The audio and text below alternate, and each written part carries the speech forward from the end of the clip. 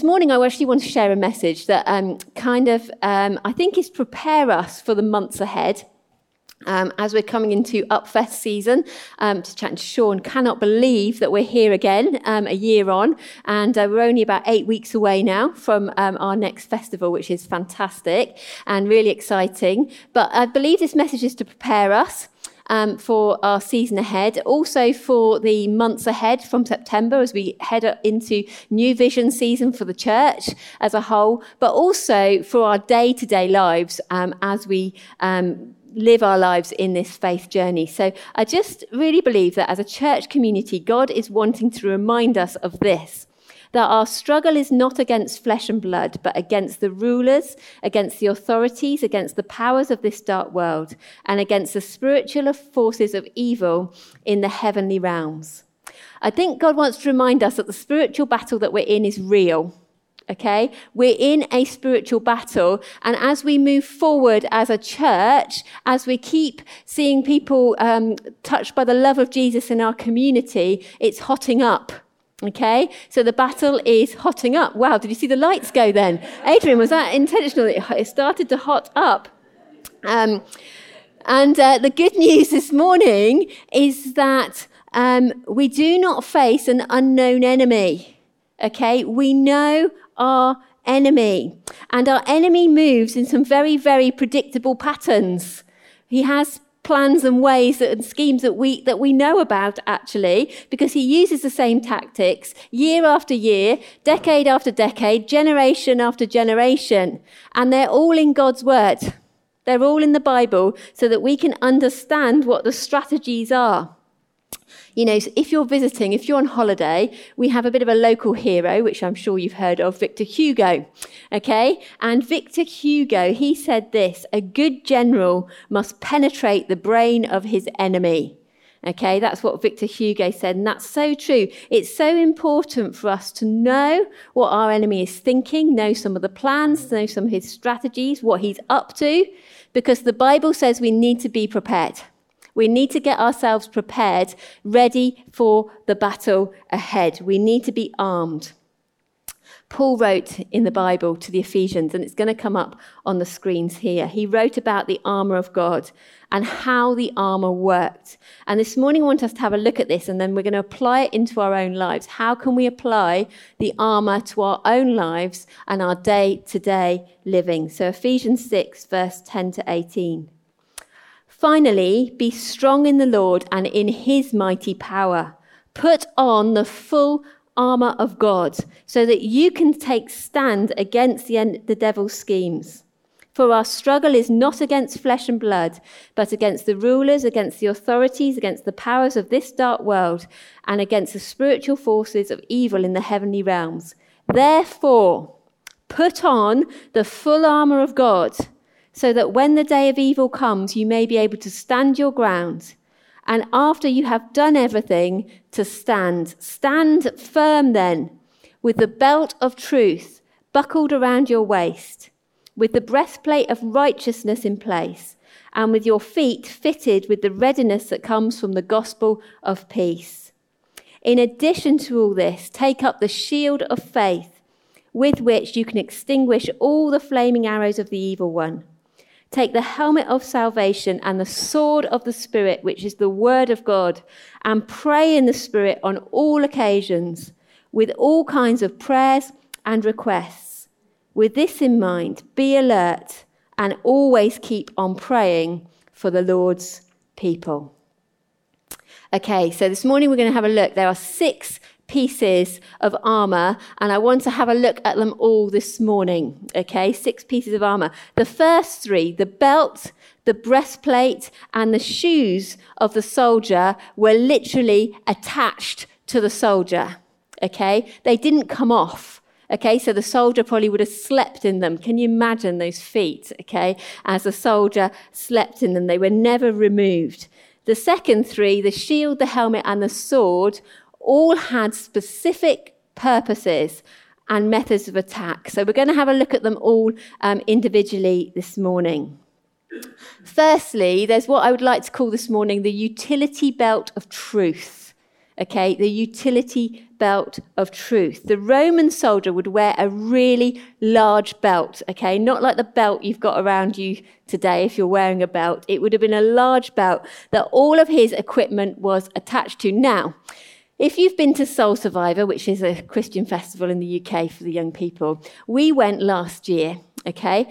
And you can tell the difference between the young people who've been camping and those who have never been camping. You can tell the difference between the Boy Scouts and the not Boy Scouts. And I have to say, a certain Dominic Coyd, well-prepared parents, okay, he looked like he literally had a utility belt on him, okay, with his things. So if you remember, young people, you'd go round and he'd say, you got your sun cream on? No? Okay, and he'd squirt them. Or he'd say, you got your water? Have you drunk your water? And he'd get his water off. And he was a well-prepared Boy Scout, was our Dom Coyd. That is what a utility belt does, okay? It has you well-prepared. Good parents up on the balcony, they're getting their son well ready. My son was bright red and dehydrated. But anyway, there you go. They would wear a large belt that all the equipment was attached to, okay? So the breastplate was attached to the belt. The sword was attached to the belt. So the belt was a very, very important part of the whole armour. It wasn't just like a belt that was around, okay? If you took the belt off, that little funny skirt the Roman soldiers would wear would fall down, okay? The sword would fall off. The breastplate would come off. Everything would come apart. It was a key part of the armour. It wasn't just like had a belt. It was a key part of the armour. And it wasn't an offensive weapon. Okay, you're not going to go up to your enemies, whip off your belt and start whipping it round, okay? Well, you might, but this wasn't what it was for, okay? It's not an offensive piece of the armoury. You don't attack your enemy with your belt. You have better weapons, but you do need it. It is essential. And what does the Bible say about the belt? It is the belt of truth. It is truth, okay? What does this mean? It means that if we're going to overcome in our spiritual battle, then right at the start, right at the very beginning, we need to be truthful and we need to be honest before God. We need to be truthful and honest before God. In other words, not living a double life or trying to live two lives, okay? So we can't be one person at school and another person at church, or one person in the workplace and another person when we're in worship, okay? We need to be truthful and honest before God, and that doesn't mean we have to have it all together. It doesn't mean we need to be perfect before we can come to worship, or perfect when we're around. Actually, God loves us with all our mistakes and messes and all our chaotic lives. But we just need to be honest and we need to be truthful. And there's some people who walk around, I believe, just living a double life, a bit of a lie. We put on a performance and we put on a good show. And it's not really that real, because when we walk out, we're living a double life. You're doing things you shouldn't really do. If we don't have that belt of truth around us, the foundation keeping everything together, the rest of the armour doesn't really matter. The rest of it doesn't really make sense, because we need to start with being honest with God, saying where we're at, being really, really truthful before God. Number 2, so we have the truth, the belt of truth around our waist. It holds everything together. That's the key part of the armoury here, holding everything together. Number 2, we have the breastplate of righteousness. Now, the breastplate was worn to protect the vital organs. Okay, everything that's kind of important is kind of in this part of your body. Okay, the breastplate was there to protect your vital organs. If you were going to attack someone, the first place you wanted to make a difference was in the torso. Okay, you've got your vital organs there. You're going to try and pierce through. And if you do, then that person is going to go down in battle. That person's going to go down in battle. It's over. The breastplate of righteousness. What does this mean to have a breastplate of righteousness? When you put your faith in Jesus, you are justified. That's a funny word. I know it's a funny word. It's one we don't use often. But justified simply means it has a double meaning. It means that God has forgiven you.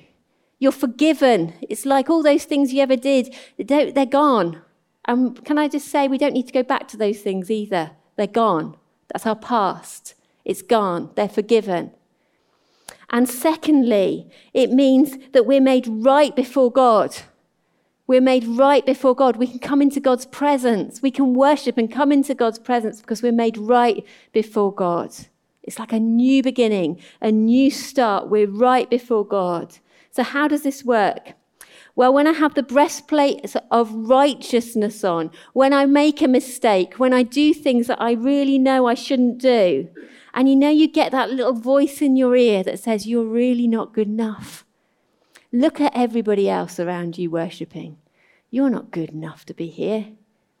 Or when you're opening up God's word, how dare you read the Bible? Think about what you did yesterday. How can you do that? How can you read God's word and yet you were behaving like that yesterday and that little voice comes into your head? But I have the breastplate of righteousness on, and effectively it says, I know I don't deserve anything. I don't deserve it. I have made mistakes. It's all been given to me as a free gift. All of it. But because of what Jesus has done, I can stand right before God. Not because what I have done, but because what Jesus did in my place. He forgave me and he made me right before God. You see, it's essential that we have it on at all times. This breastplate of righteousness, understanding and believing what Jesus has done for each one of us. It's so important. Now we come to your feet. Okay, we come to your feet. Feet ready with the gospel of peace. Now, Roman soldiers, I'm sorry if you've got sandals on this morning, but they would have worn sandals, okay? Really naff sandals, not like the nice ones that you've all got on today, but they would have been really naff sandals, okay? But they would have also worn boots, okay? They also would have worn boots. And the boots would give them a firm footing in the battle. And the reason why they wore boots, here's a bit of a history lesson, is the reason why they wore really strong boots is because one of the tactics of the enemy was to sharpen sticks, okay? Yeah, sharpen sticks and place them upright in the ground so that when the enemy or whoever's coming to attack you comes, they're standing on these sticks and it's really painful. Have you ever trodden on a plug? Upturned plug, where it's just the most painful thing in the world when you stand on an upturned plug. Okay, so they wore boots. They wore boots so that they could keep going. They could keep marching and they didn't become immobilized. They wore these boots so that they could keep going. Footwear matters. I love shoes. Do you love shoes? I love shoes. I could buy shoes all day long. I think it comes from when I was young, I had funny feet that went in and I had to wear these horrible shoes because back in those days, in the dark ages, you had to wear like big, horrible shoes so I could walk. And so now I love shoes. And when we go shoe shopping, have you noticed the difference between men and women? Men go for like, oh yeah, it's practical and it's comfortable and will it help me run faster? Will it feel good? Will it whatever? Women don't care really, as long as it looks good. We will totter around in painful shoes as long as they look good, okay? That's the difference between men and women. Shoes matter. And the Roman boot, what it speaks of is gaining ground. Gaining ground. We gain ground in our spiritual battles by marching forward, not looking back. Not looking back, marching forward, not standing still. How do we march forward in our spiritual warfare?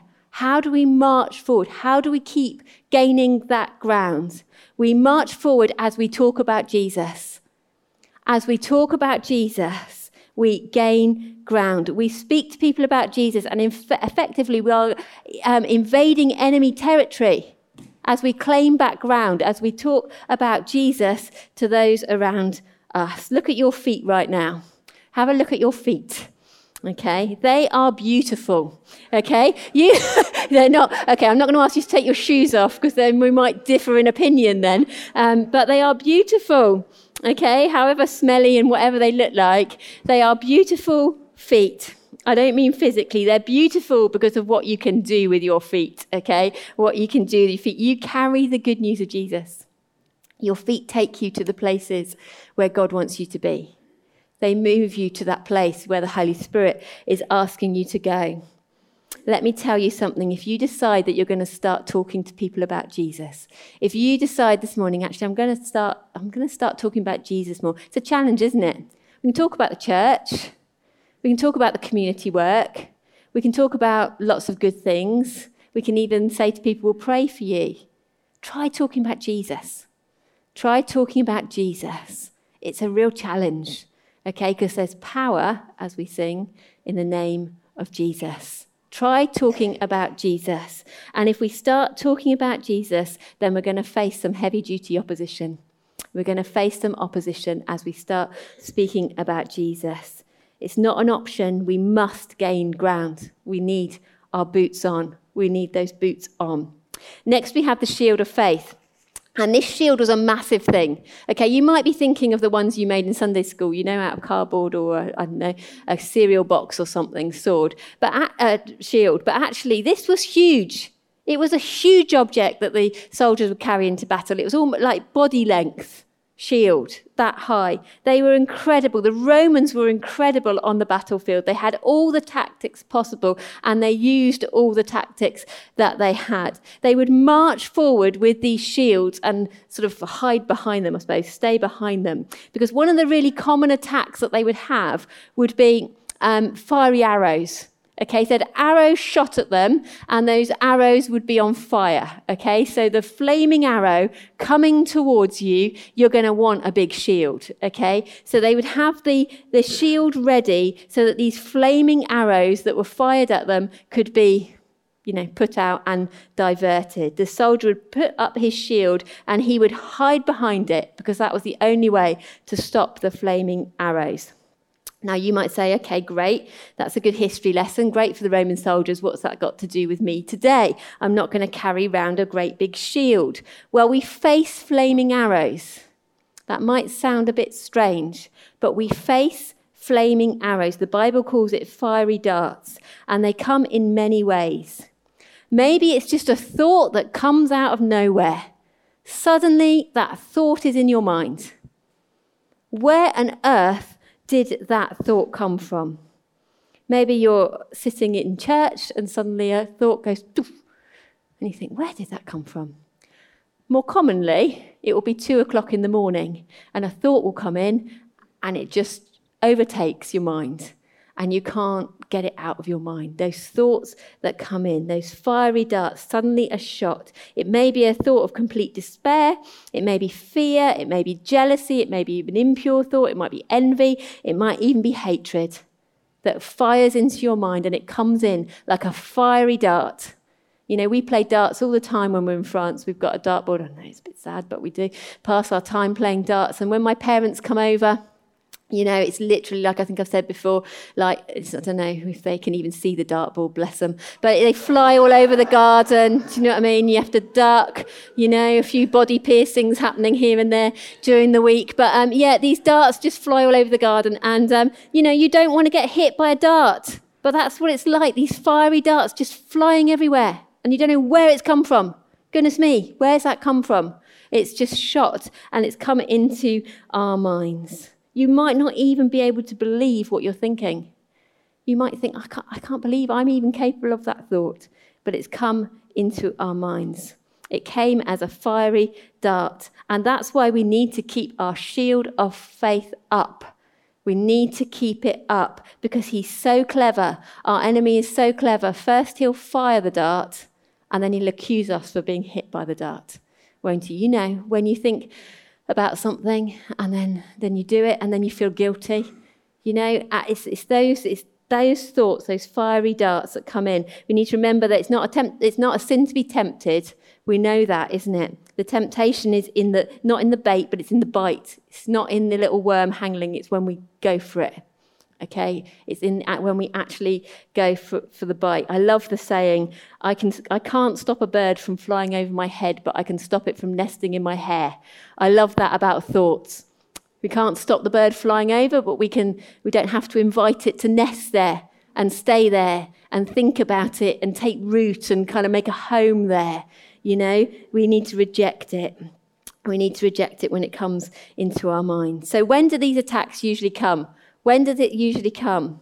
It often comes after something amazing has happened, after we've had like some sort of spiritual victory in our life. We feel like, it sounds a bit Christian language, but like when something's gone well, when we feel like we're achieving well, because you know why? Because we put our armour down. Sometimes we're tired after a battle and we're exhausted and we think, we've got through that one, and we put it all down. You know, when you're in the middle of a crisis and you're praying and praying and praying and you're turning to God and, you know, you're asking God for his protection, and when that's over, we kind of just go back to normal. That's when the attacks kind of come in, when we put things down. You know, we take our armour off and doof, doof, doof, doof, doof. Those little arrows come in. Doubt, fear, worry. All kinds of things come in. And we mustn't forget that Jesus himself, after he received a great blessing, he had one of his greatest attacks. He'd been baptized in the River Jordan. The Holy Spirit, do you remember, it descended upon him like a dove, and he heard the voice of his Father. And the Father said, you know, you're my beloved Son, with whom I am well pleased. What an awesome moment. Immediately after, he was led by the Spirit into the wilderness. He went into that desert place. Matthew and Luke used the word he was guided. Mark said he was driven.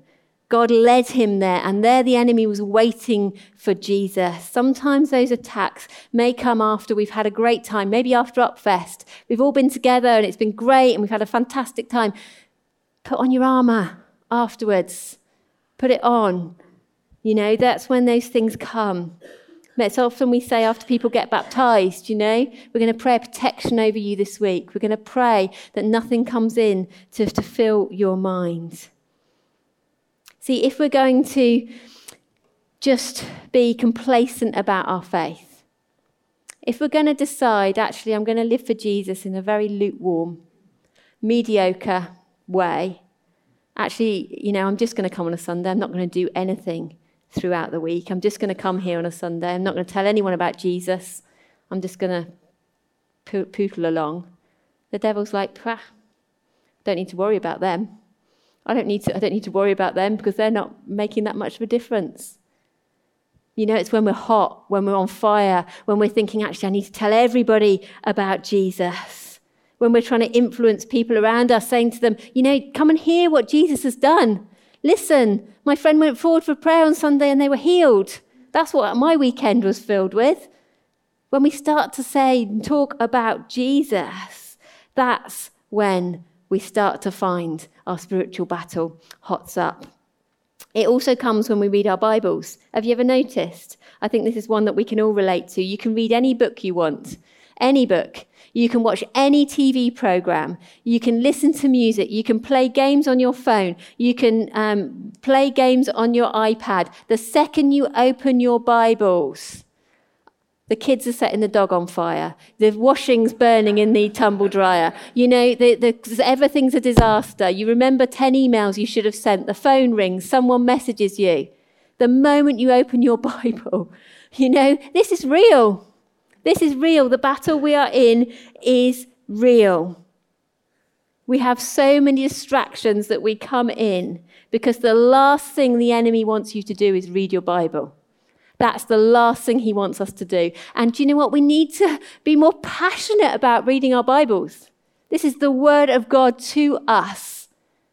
We need to be reading our Bibles. We need to be allowing the word to sink in. That's simply because, and I'm going to quote this, sin will keep you from this book and this book will keep you from your sin. There is power in the Bible. There is power in God's word. God wants you to read your Bibles. That's why the flaming arrows will come when you open up your Bibles. It will come. You need to actually be disciplined enough to switch everything off, turn everything off, go somewhere where actually if it's the toilet in your busy house, it doesn't matter, okay? Go and read your Bibles. Find that place. God wants us to read our Bibles. That's when we hold up our shield of faith. And here's another thing about these shields. I've said this before, but the Roman soldiers would hold them together. Okay, they would go into battle together. When the barrage of flaming arrows was coming, they would lock in together. They would put their shields together. They would march forward together. Sometimes they would stop and it literally looks like a cube that they've made of these shields on the sides and on the top as they protect one another. So they're marching in, the arrows come, they get down, they get hit. They stand up again, they keep marching. You know what? There is power in unity. There is power in battling on together in unity as we do it in unity as a church. You are not alone in the spiritual battle, working together, praying together. Jesus said, again, I tell you, truly I tell you that if two of you agree on earth about anything they ask for, it will be done for them by my Father in heaven. There is power in unified prayer. When we get together and we pray, we need to put our shields together, lock in together. We're in this battle together. Then we have the helmet of salvation. So we go from the shield to the helmet. We have the helmet of salvation. It would protect you all over. It wouldn't just protect you like a bicycle helmet, okay, the top bit of your head. It would protect all down, your ears, the back of your neck. If you're in a battle and going against the enemy, he's going to come at two areas, your torso and your head. He's going to try and fight your head. You know, when they used to go into battle, the idea was literally to decapitate someone, okay, to take their head off. Okay, that's what it was for. That was the aim. So when the enemy is going to come, he's going to try and hit you there. So what does the helmet protect? It protects your mind. It protects your thoughts. Why does your mind need protecting? Because our minds are where our thoughts and imaginations come from. That's where things actually get out of control, isn't it? Where temptation, where worry, where anxiety, where doubt. That's where those things start, right into our mind. If you think about the last time you did something wrong, can you think about something you did wrong recently? Put your hand up if you did something wrong recently. Whoa, you wicked bunch. Think about something we've done wrong. If you trace it back, okay, even like if you've stolen something or something's happened, it starts in here, doesn't it? It doesn't start with that. It starts us thinking something or seeing something that we want. It all starts in our minds. It all starts in our heads. The devil's clever, you know. If I think, if you like going into New Look, I think, oh, that's quite nice. That's quite nice. I'm not sure. I haven't quite got enough money. And the assistant comes over and goes, oh, that's nice. You'd look really nice in that. Why don't you go and try it on? And before you know it, you're in the changing room. You're trying it on. You think, oh, yeah, it's really nice. And you're buying it even though you haven't got any money. Okay? Or you go into the cafe on a Wednesday.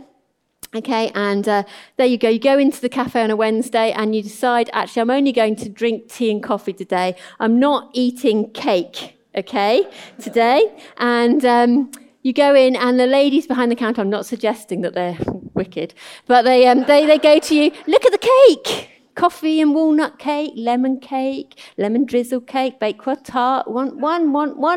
Before you know it, you're sat down eating the biggest slice of Len Loray's Bakewell tart because you can't resist it, okay? And in the same way, we get this little thought in our head says that I know you're a great Christian. I know you're really good. I know you read your Bible and I know you pray and I know you'll never do this, but it won't hurt if you just do a little bit of it.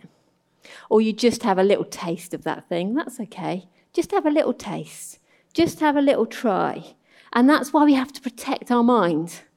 We have to protect our mind from those little things that just come in. Have you ever thought that you can't think two thoughts at the same time? You can't think two things. If you're thinking about lovely things, you can't be thinking about horrible things. You could think them straight after, but you can't actually think about them at the same time, particularly men. But you can't think about these things at the same time. If you are thinking a loving thought, okay, if you're thinking a loving thought, then it's very hard to think an unloving thought. If I'm thinking, I'm just going to pick him because he's there and he's my son. I love Joe. I can't be thinking, oh, his bedroom's untidy and I can't believe he does it at the same time. Okay, I can think it afterwards, but I can't think it at the same time. Okay, we can't actually think two thoughts at the same time. One replaces the other. So in the same way, we need to fill our minds with truth.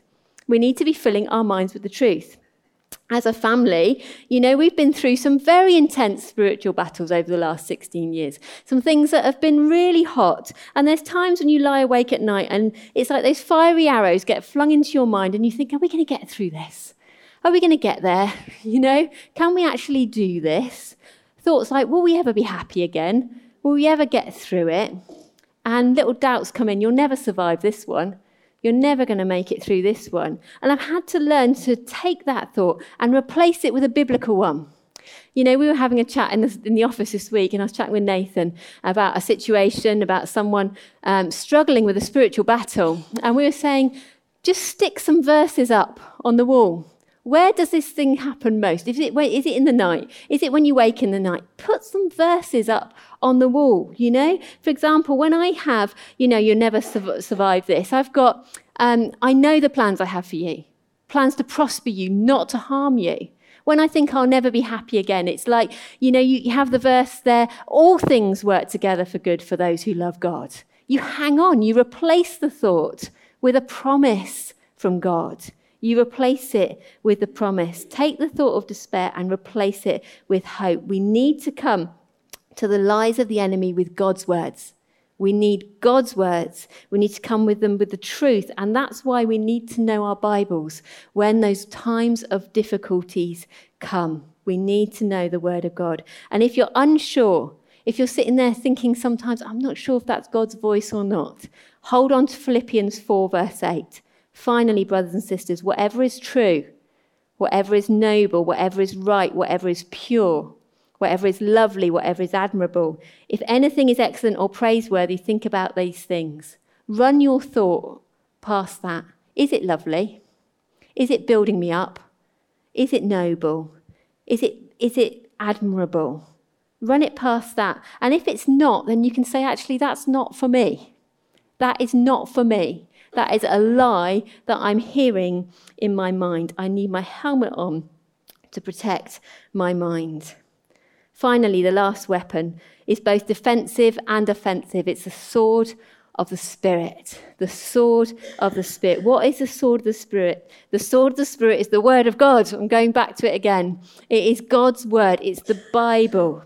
The sword of the Spirit is the word of God. You've got this weapon to use because you can have all the greatest armor in the world. But if you don't have the sword, then the enemy's going to get to you before you can get to the enemy. We need the sword. We need to learn how to use the sword of the Spirit. That's why when we come to our Bible study and our Bible times, the enemy wants to keep us away.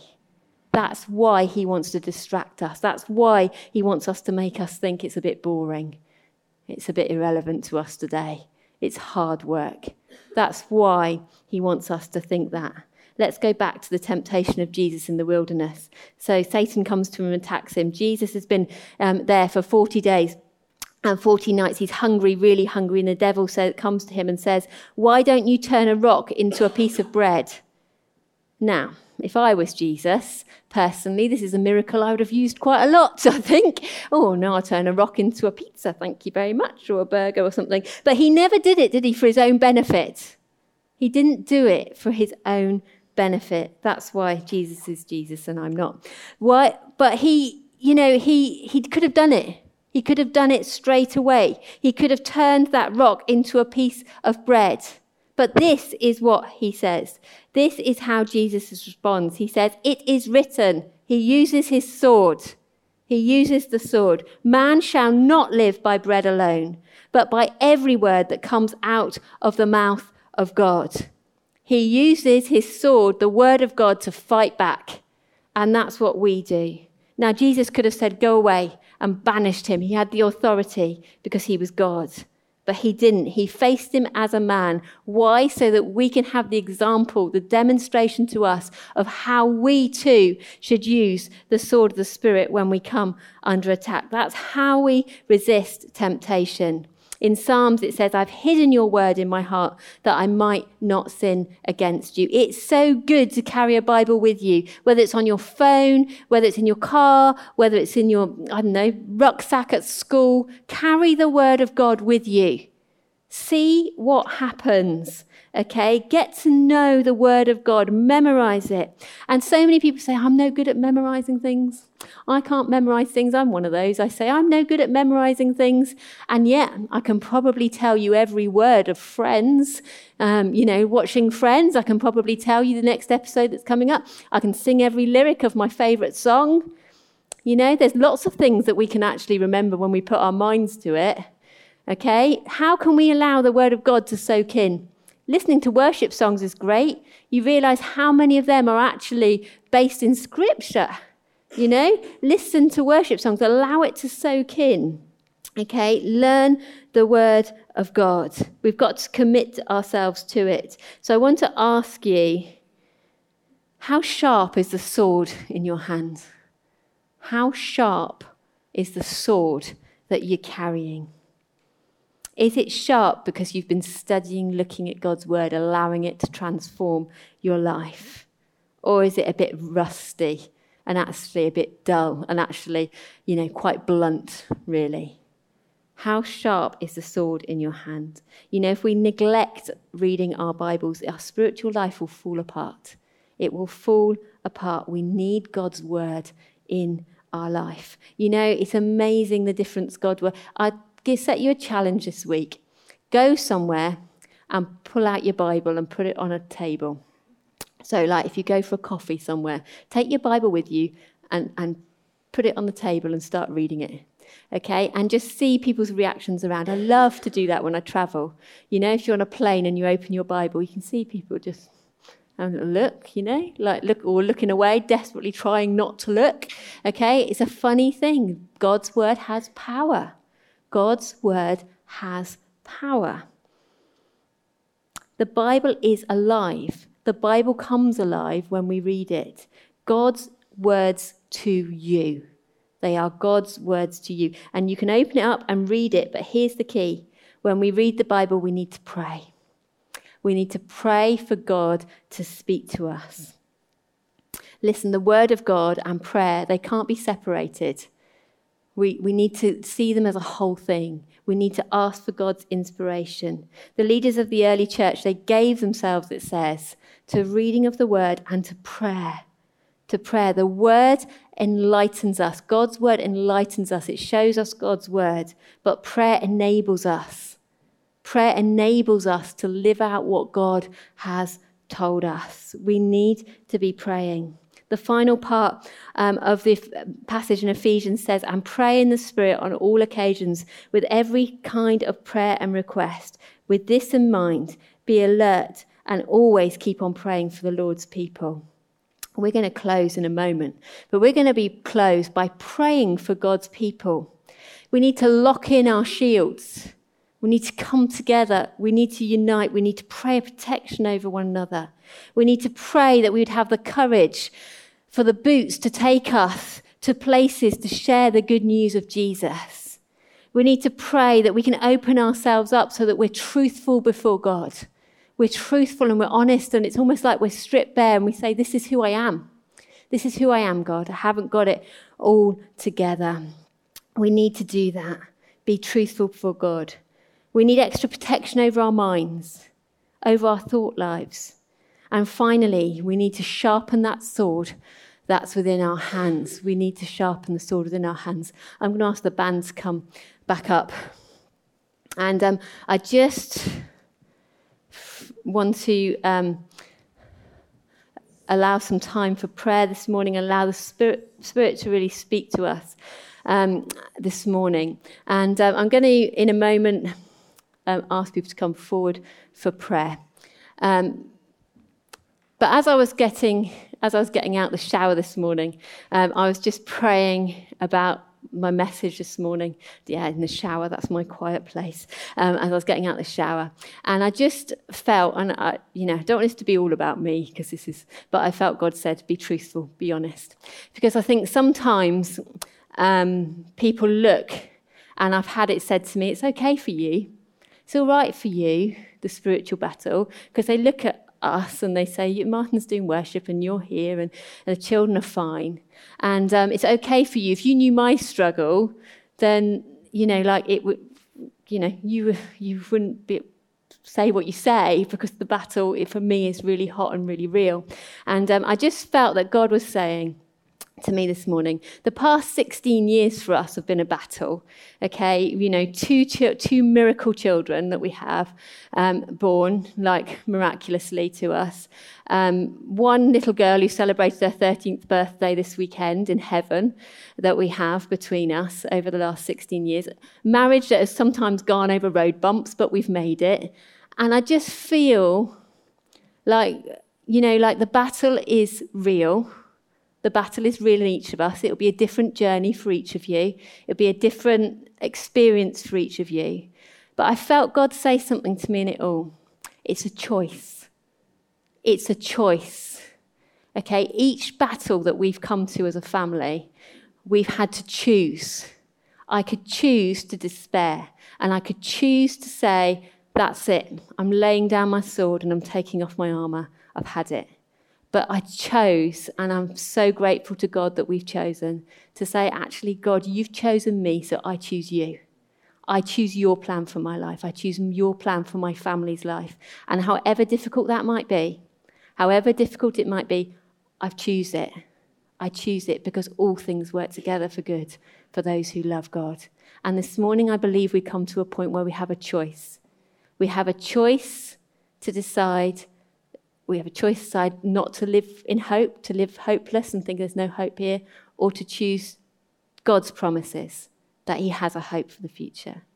We have a choice to say, I'm going to live my life in fear and worry, or actually I'm going to choose the promises of God, that actually he says, trust in him, lean on him with all understanding, lean on him, and a peace that passes all understanding will fill your life. So this morning, as we come to a crossroads, I want us to pray. I want to pray for one another. I want us to lift our shields together, pray for one another, pray for the armour of God, put it on daily. Can I encourage you just to, in bed in the morning, say, do it as simple as, God, I put my armour on today. Be with me today. And I lift up my sword